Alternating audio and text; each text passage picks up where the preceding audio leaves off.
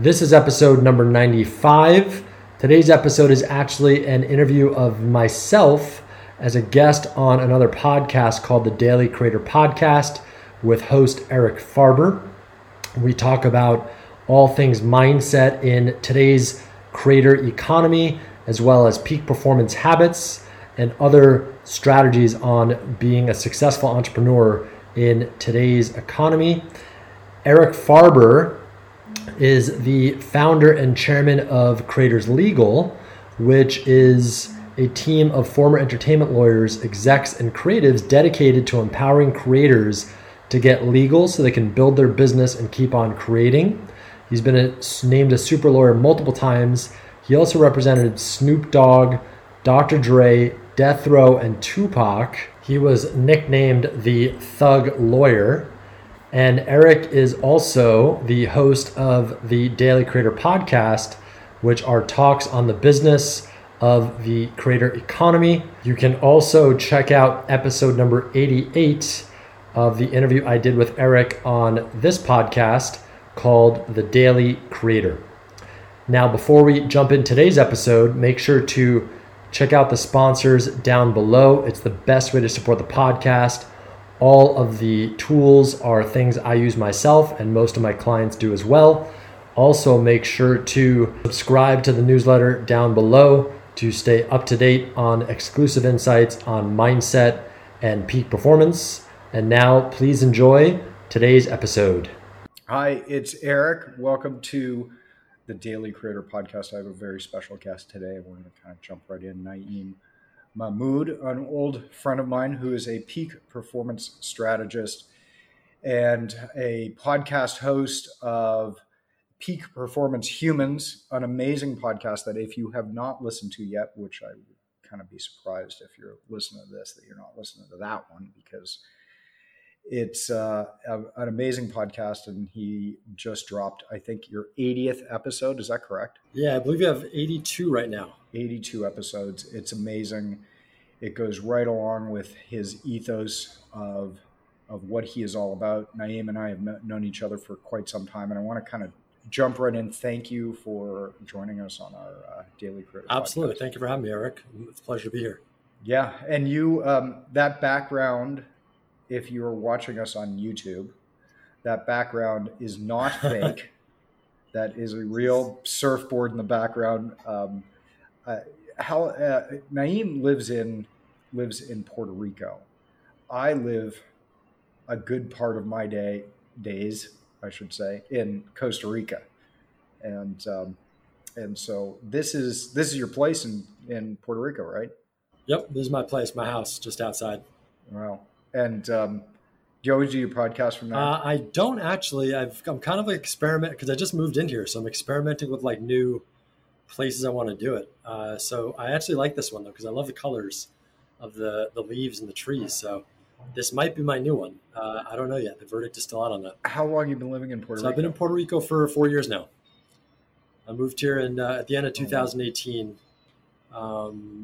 So until now, yeah. So I've been in San Juan for a few years now. I'm over in Rincon on the west side of the island. So you and I met when you were working for Tony Robbins. Yep. And I got to go into your background because you're living in Puerto Rico, but you are a cold weather New Yorker.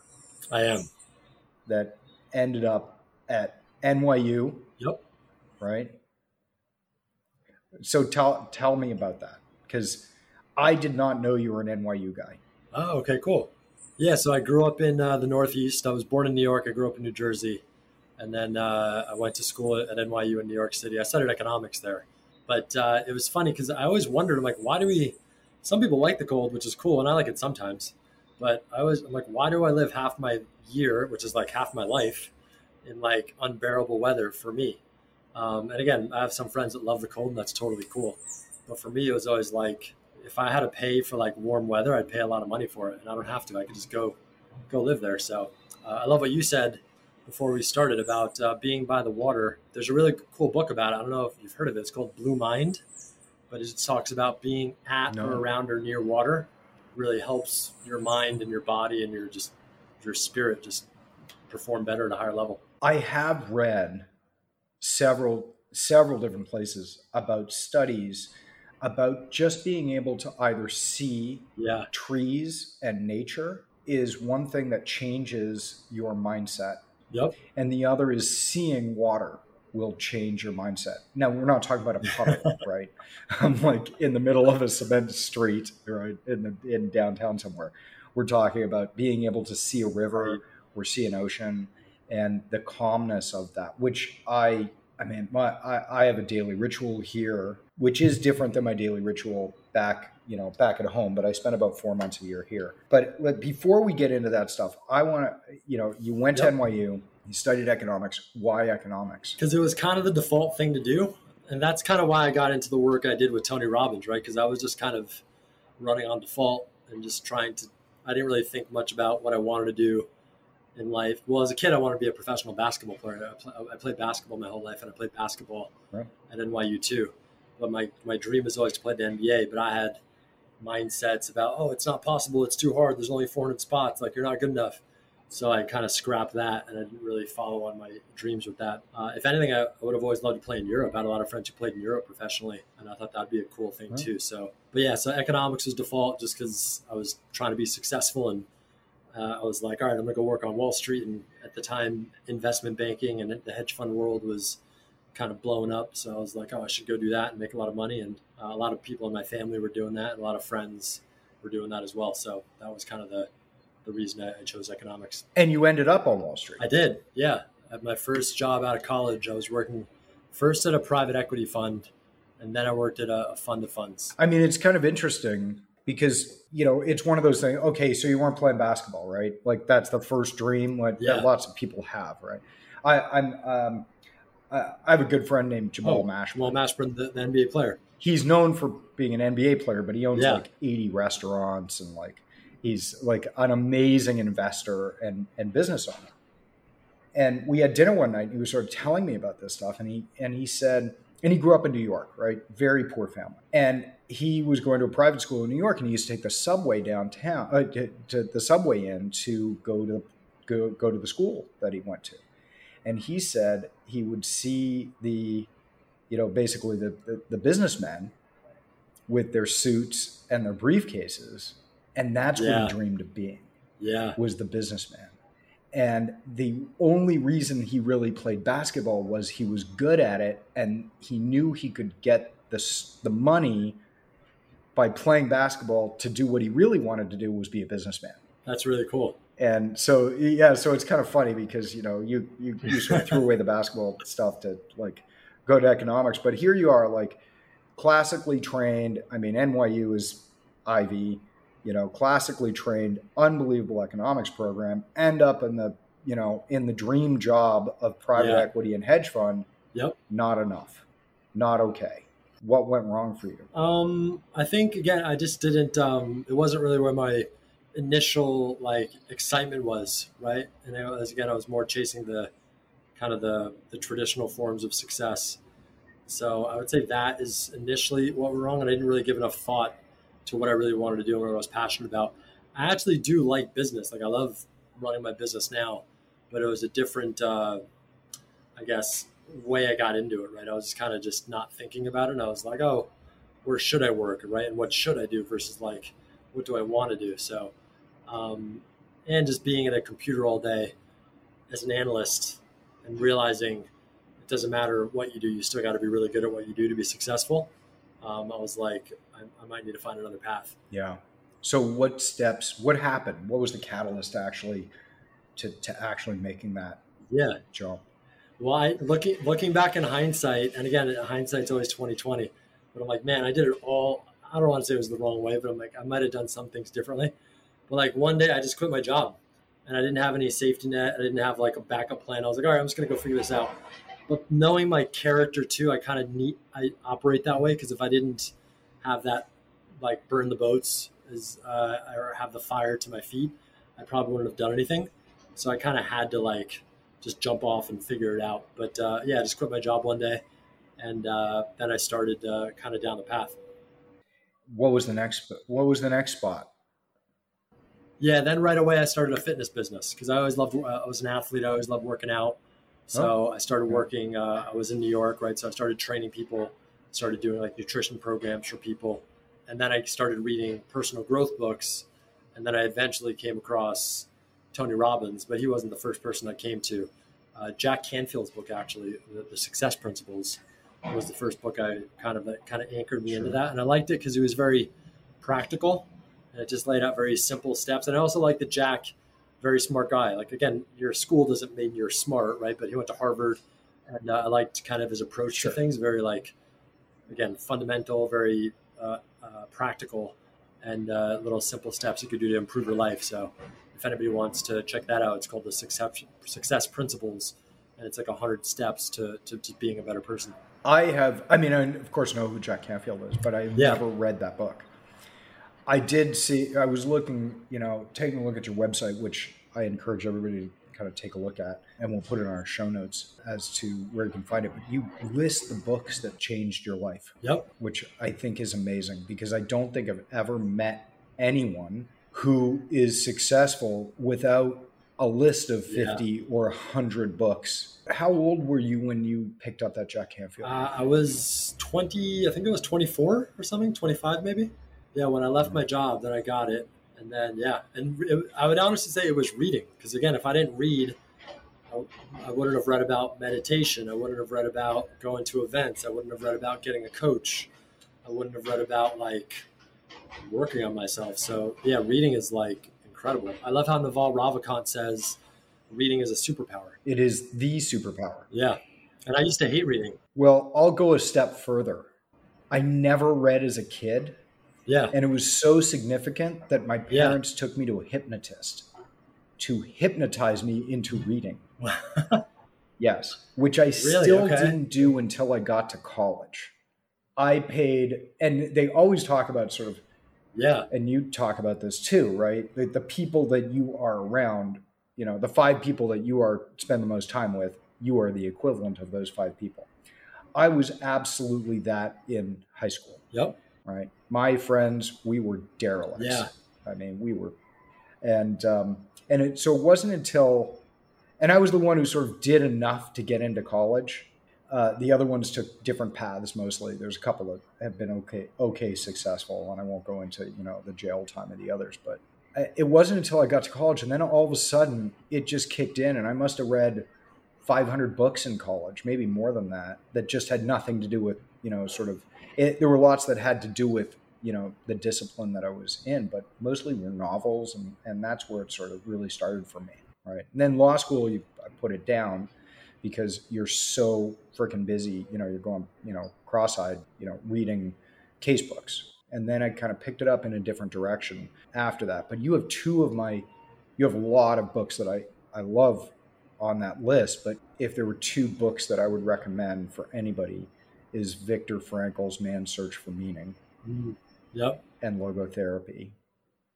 And Meditations by Marcus Aurelius, which I still travel with everywhere I go. Wow. Yeah. Yeah, those are 2 of my top ones too. I love that you travel with Meditations everywhere you go. It's great. Yeah. I have a copy of it that I leave in Costa Rica. Nice. Yeah. Because is there a better guide to living your life than Meditations? Yeah. Written how long ago? I think it was back in, I can't remember the Roman Empire times, but like maybe, what was it, 1,500 years ago? Yeah, at least I think 1,000 years ago, Yeah. right? And one of the things that's always amazed me about reading it is life isn't all that different, right? Now we have more distractions. I love it in there that Marcus Aurelius, I think it was Marcus Aurelius that said, try not to pay attention to the news all the time. Yeah. And I read about that. And what he was talking about was that, the Romans would get their news from a guy standing in the middle of a town square talking about things that happened, right? He was the newscaster for the day. And what Marcus Aurelius would say, don't pay too much attention because it's simply a distraction. There aren't things that really concern you unless you want to get worried about them, which will become a distraction. So avoid the square. Right. I took that to heart very much when Donald Trump was elected. Yeah. And you couldn't stop watching the news hoping that you were going to wake up from a bad dream. Yep. Sorry to offend somebody who might be listening who thinks differently. But and I remember reading that, and I think it was Ryan Holiday that said that, right? And so okay, you end up at Tony Robbins. Really changes, and that's actually how we met, because you were working for Tony Robbins and came in as a performance coach at my last company. How long did you do that stuff? So I worked for Tony for about 4.5 years. Yeah. So originally I went to one of his events, which I actually wasn't going to go to. It was like the weekend. I was in New York. I was like, I don't want to go. But then I some part of me just got me to go.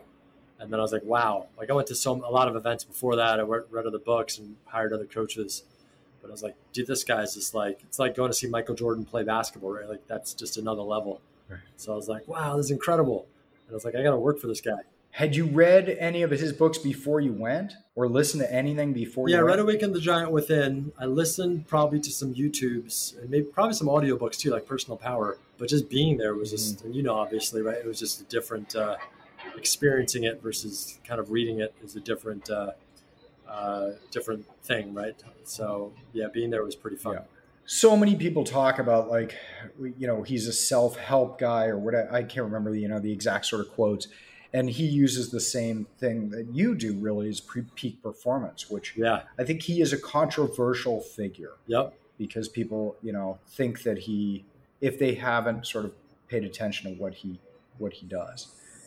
Tell me your take on all of that. When people say, because a lot of people are going to look at you a little cross-eyed when you say, "Oh, I work for Tony Robbins." Yeah. Yeah. Yeah, tell me about that a little. For sure, yeah. I got a whole range of responses when I say I work for Tony. Most of them are like awesome, right? People are like, oh my God, that's incredible.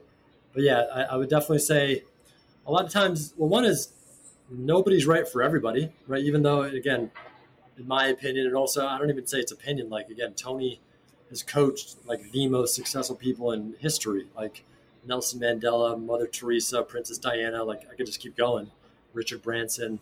But again, he's not for everybody. So one is you got to choose the right people you want to kind of feed your mind with. So, but then I'd say other times maybe it's out of context sometimes, right? I know there are some things, again, also when you get to that level, just like a Kobe Bryant, right? Or LeBron James, like things are taken out of context and we're all human, right? So we all make mistakes too. So Tony's still a human being.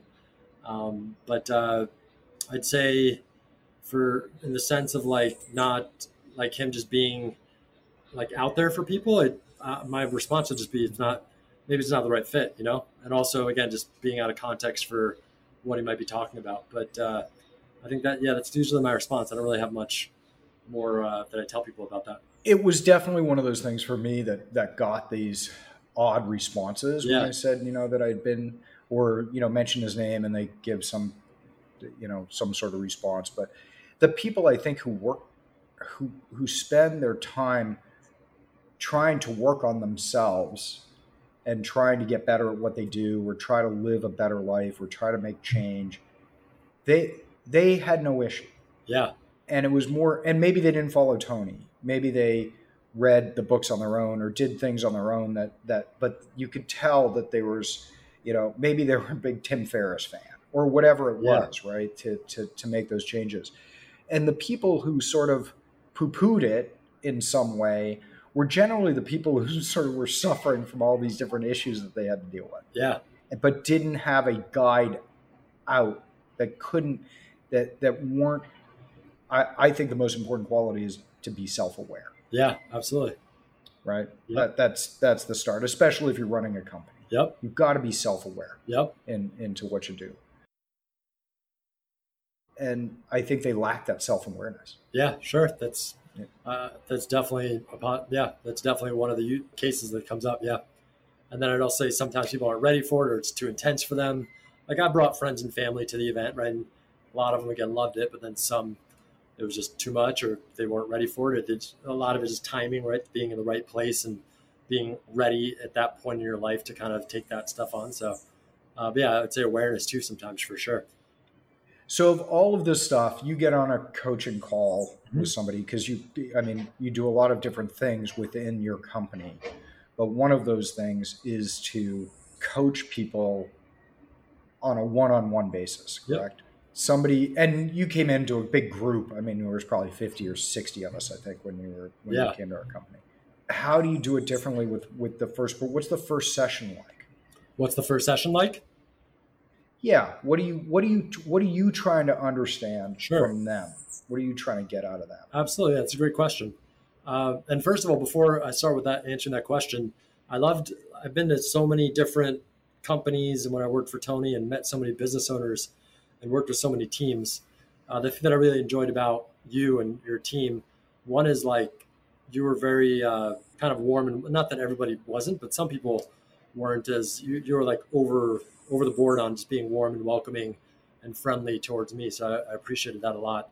And also your team and your culture.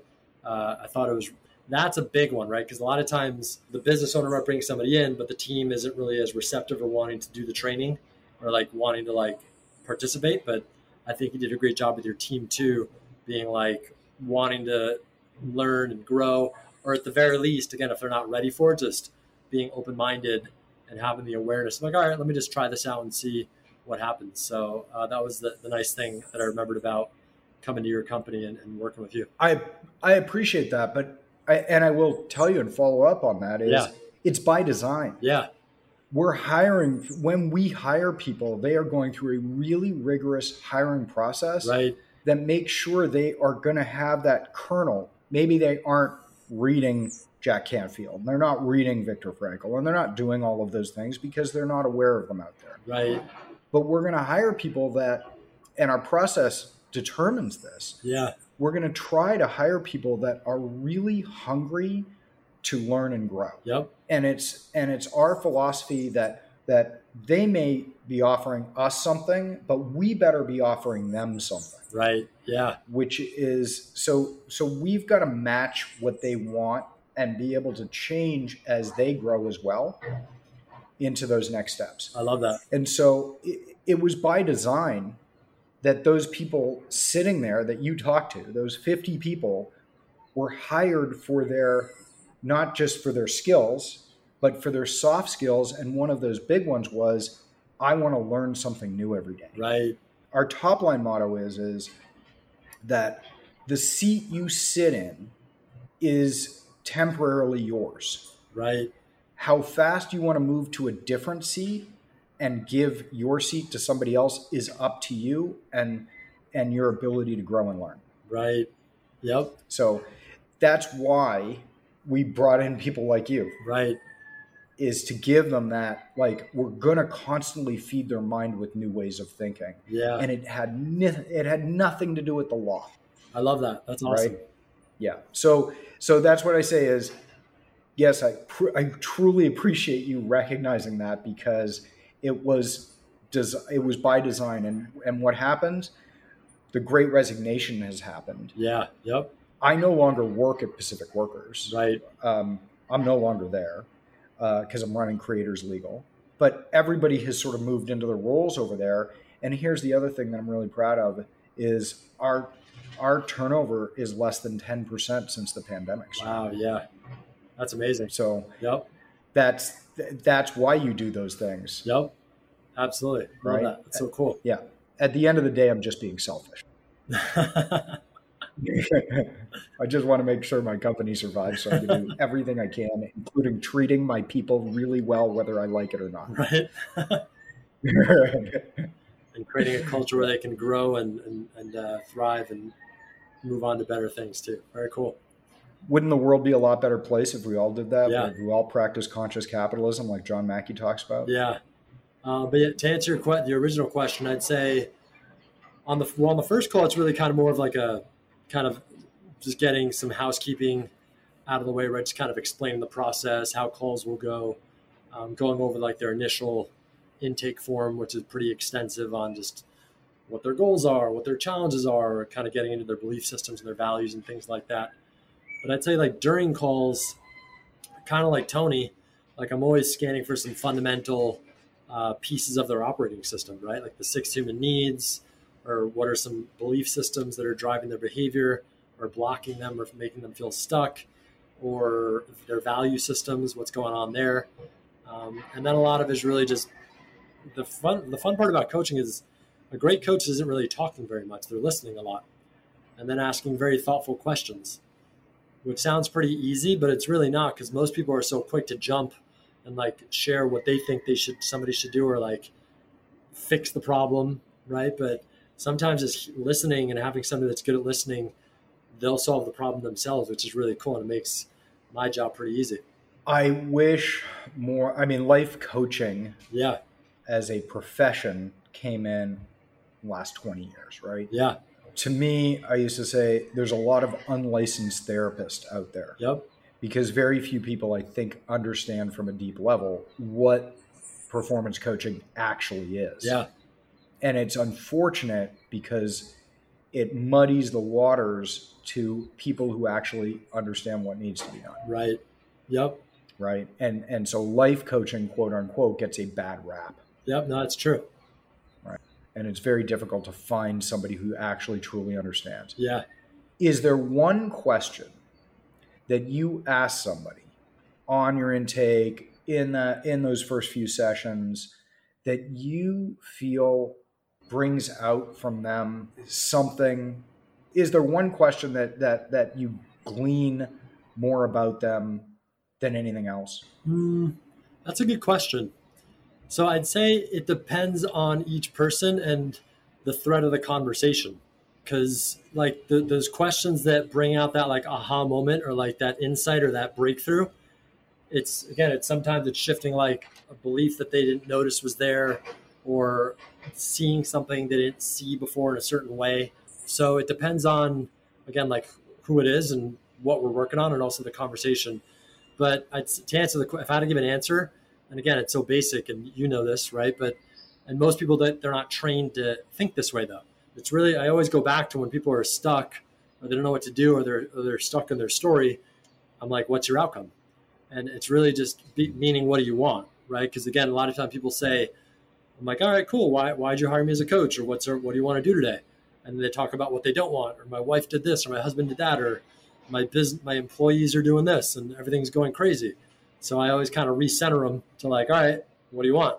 What do you want? What do you want? And in the beginning, it's a little conditioning, and it's hard for people. And it was hard for me too. That was like, for me, that was a breakthrough question, because I was trained. And one of my questions I would always ask myself, which is part of the reason I studied economics and worked on Wall Street, is not what do I want? I asked, what should I do?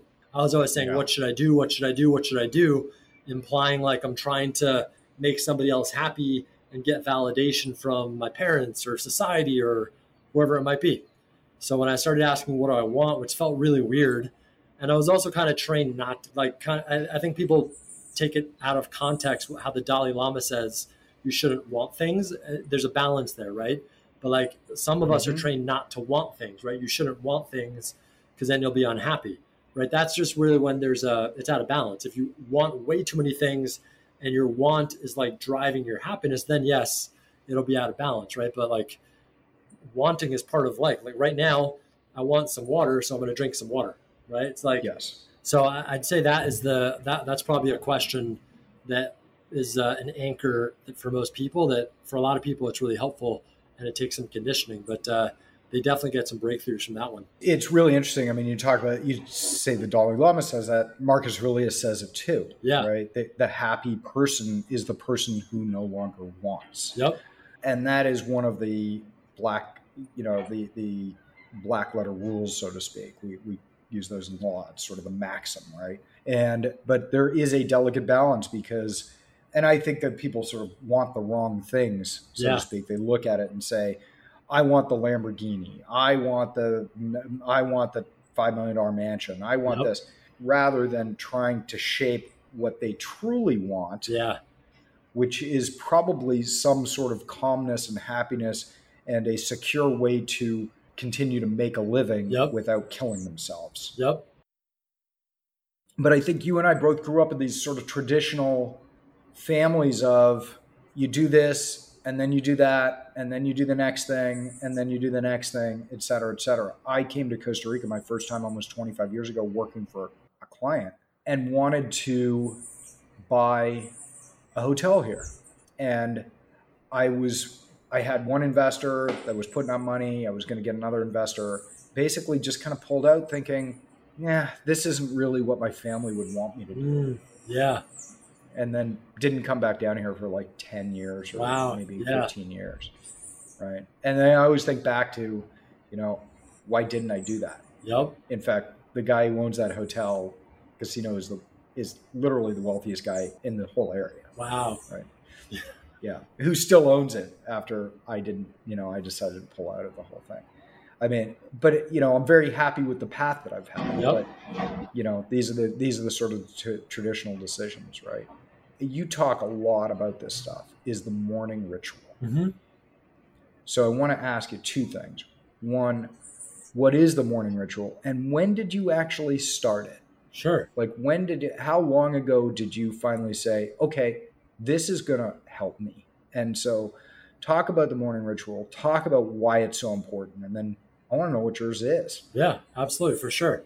And then I just want to squeeze in one thing real quick, piggybacking on what you said about Marcus Aurelius and the Dalai Lama about not wanting. I think it's balancing it with appreciation and gratitude, right? So it's like, again, we're achieving, we're growing, we're trying to get more and become a better basketball player. But at the same time, I have to appreciate how good of a basketball player I already am, so I don't get unhappy and beat myself up and notice all how bad I am of a basketball player. Yeah. Yeah. I mean, you have to take appreciation in the wins. Absolutely.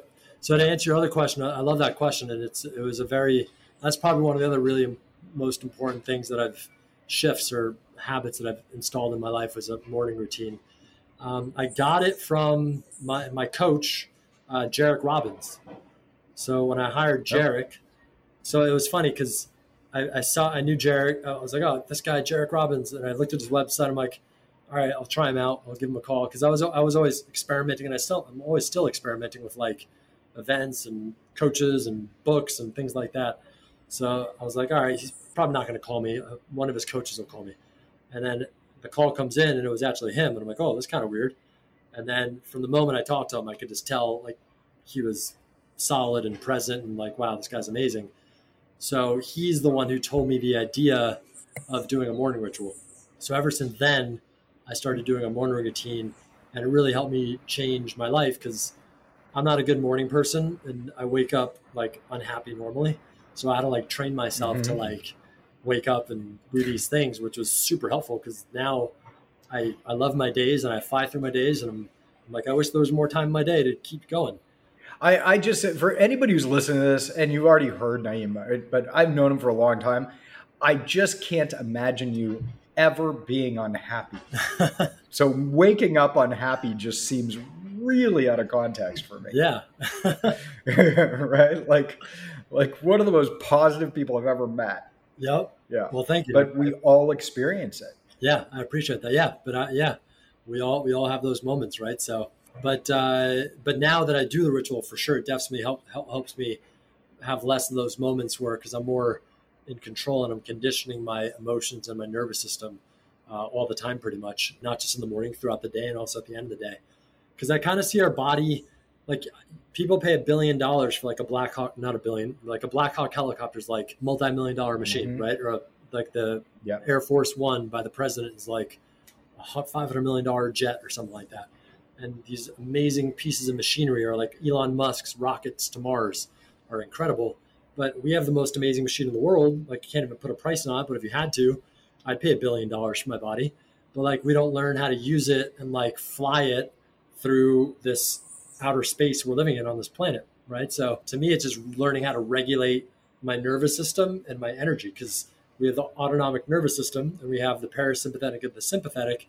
But most people right away when they wake up, and I was too, I was all parasympathetic, right? Fight or flight.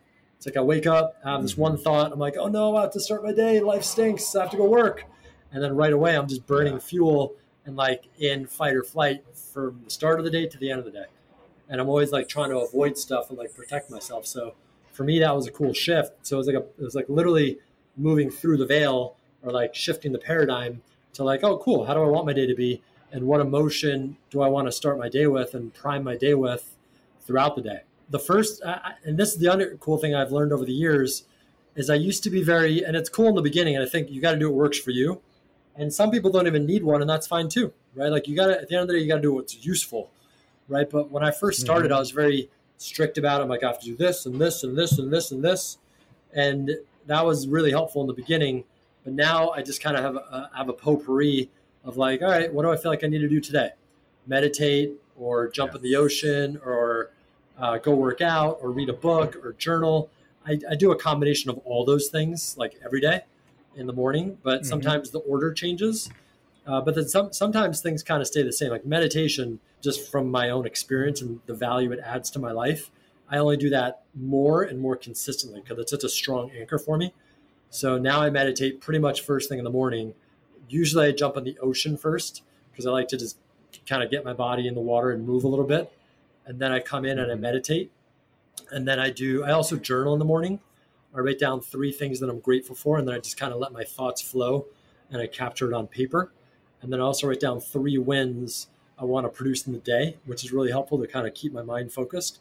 And I also do that the night before, so I'm already primed for that. And then I do the Tony Robbins priming exercise, which I know you know about that. So I still do that. That's really awesome. That's for people who don't know. It's a breathing exercise. I've replaced that with meditation myself. Oh, cool. So that I like to do. And you're right. It is like a Kundalini, right? You're breathing, pumping your arms up and down. And then sometimes I read, but I usually read during the day too. So from there, then I get into my workday. I really like how you say sort of it's a movable feast a little bit. You have these different things that you can pull from and that not everything is done every day. I'm exactly the same way. Yeah. Like I had like 100 straight days of meditation. Yeah. But I haven't done it in like 30. Actually, that's not true. I did it this morning. But prior to that, it had been like 30 days. I just fell off of it. But when I get back on, I remember why I did. Right. But it's meditation or it's journaling and sometimes my own personal journaling is more just about a to-do list. Yeah. It's not necessarily a diary. Yep. And I try to explain that to some people who ask about that because sometimes your mind isn't about, I want to write a diary. It's like, I want to get the shit out of my head to get it onto paper so I don't worry about it anymore and I know what I need to get done. Absolutely, yeah. Right? Putting it on paper is so helpful, getting it out of your head, because otherwise it just loops in your head. Yeah, it's that procrastination. Have you read The Artist's Way? Of course. Okay, cool. Yes. Yeah.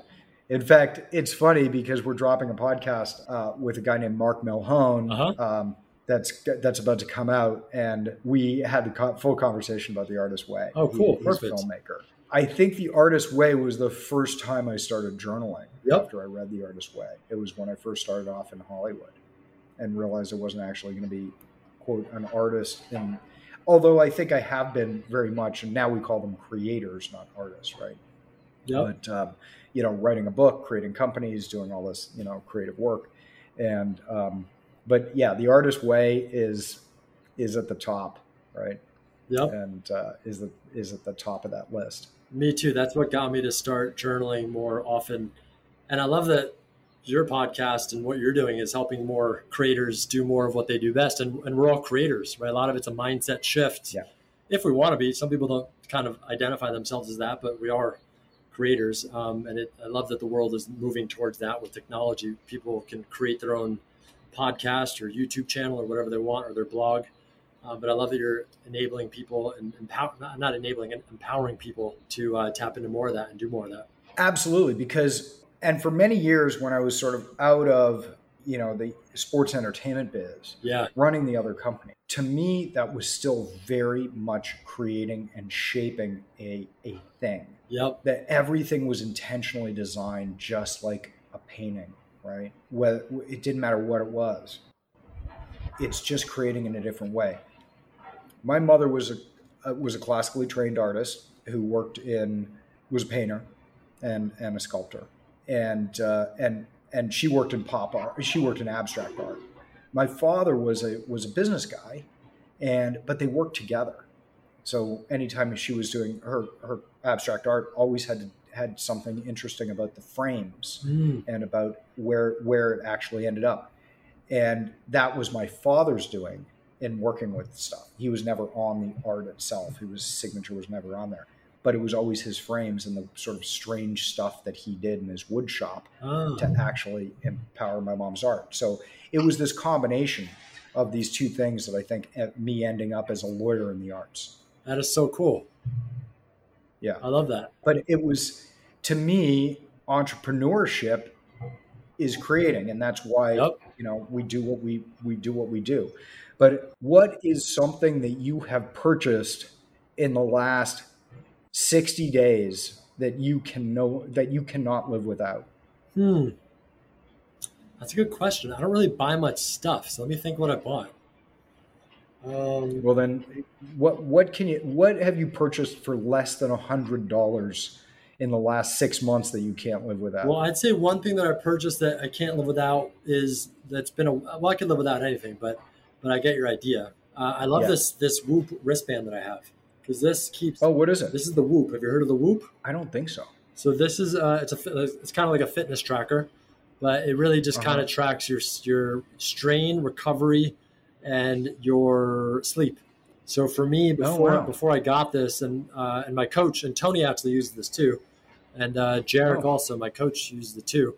But basically, before I got this, and I'm an athlete. I'm like, I don't need that stuff. I'm good. I'm fit. But it was actually cool for me because I was overtraining way too much and I was sleeping way too little, and I also wasn't resting enough. So, but I would never stop because I had this belief in my head and this mindset where it's like it was never enough. I need to keep doing more. Like I need to lift more. I need to exercise more. I need to work more. I need to do more. So when I kind of flipped that, it was really cool because I felt more rested, and I also got more done because I had more energy. Like when I did my work and I did my workouts. Wow. Yeah. How has your sleep changed? It's changed a lot. One is I sleep earlier. So I try to get to bed by 10 p.m. at the latest, like sleeping by. I don't always do that. That's the ideal. And then if I do that, I'd like to wake up at like 5 a.m., which still isn't enough sleep because I learned if you get 10 to 5, that's 7, you would think, but it's not. It's like 5.5 to 6 because most people don't sleep the full night, right? The entire way through. Yeah. So it's definitely improved my sleep. And I also have more data on my REM sleep and my deep sleep and so on. And I'm just more aware of it, right? So now I do more things to improve my sleep because once I have the data and I can measure it, now I could figure out ways to make it better and improve it. Have you read Why We Sleep, Matt Walker's book? Yeah, it's a great book. Yeah. Yeah. Really good. So Matt Walker's a friend of mine. Oh, cool. I had lunch with him and another good friend maybe about a month or so ago. And the friend was wearing some sort of sleep tracker, which they had decided that, okay, you should no longer wear that thing because it causes a sleep anxiety. And Matt, I had a conversation with Matt a few years ago about this. And he's like, I haven't slept with an alarm in 20 some years. Wow. Okay. Zero, right? Yeah. No alarm. And I automatically wake up. Lately, I was sleeping about 7 hours, which is okay for me. It's really that 7 to 9 hours is sort of that core. I've been sleeping a lot less. But one of the things that was causing my sleep anxiety was I would wake up, and he actually had suggested at one point that I should use an alarm, because if the alarm hasn't gone off, you don't look at the time. You just know it hasn't gone off, go back to sleep, right? If you don't use an alarm, like I haven't, then you wake up and you think, and you immediately look to see what time it is. Right. And for me, that could be like 2 a.m. or 5 a.m. Then all of a sudden, if it's 2 a.m., the sleep anxiety kicks in immediately. Wow. Yeah. If it's 5 a.m., you're like, oh, I'm good. I can get up now. And so he said, Eric, I get it. You're proud of the fact that you don't use an alarm. Start using one. You did start using one. It's sort of the other. I haven't. Yeah. I still haven't because I'm such a creature of habit, right? But I haven't, right? How do you do that? How do you? So do you just make sure you get to bed early enough each night, or you just kind of is there a process you follow? I go to bed like they all suggest at the same time every night. Yeah. I try to do that. 7 days a week, right? It's pretty rare. Yep. But the other thing is my body does this thing that it literally wakes up at exactly the same time. And that changes, right? It'll slowly change. Like right now it's 5 a.m. And I'm not talking like 4:59 or 4:50 or 5:10. Right. I wake up and it's like my body knows exactly. Wow, that's amazing. Yeah. It's 5. I don't get to set that. I don't get to say, oh, like Kramer on Seinfeld did, like, oh, I've got it, right? Like, I'll be up. Right. I don't get to do that. It does it for me, and I don't get to choose it, unfortunately, because I'd love to say, can we move this to 6:30? And all of this started when I was starting the law firm, when I was so freaking stressed out that I'd be waking up at 3:30 in the morning, and I couldn't get back to sleep. And so what I started doing was getting up and just making use of that time. Wow. Yeah. Right. And then after doing that for a really long time, things started to get better at the business, and I felt less stressed, and then I just automatically slept. So, and what Matt says is falling asleep is a function of what you do during the day. Waking up in the middle of the night is a function of anxiety. Yeah. That's great. Falling asleep is a function of what you do during the day. Yep. Yes. How much energy you expend. Yeah. Right. Staying asleep is a function of anxiety. Yep. And I have no problem falling asleep. I like within, 30 seconds. Sometimes I'll take the iPad, which is absolutely, everybody says don't do it, right? But I do it almost every night. But literally there's times when I'm like, okay, I'm going to, as I'm moving to push the button on the iPad to turn it on, I've fallen asleep before that even happens. Yeah. So that's not my issue, right? Yeah. So what is the name of that thing? Whoop? Yeah, this is called the Whoop, WHOOP. It's the Whoop. Okay. How much was that? Wristband. I think it's like, so you pay monthly. It's like $30 a month. And then I think it's just $30 a month actually. Because I think, I can't remember because I bought it. I think I paid up front like $250 for like 12 months or something like that.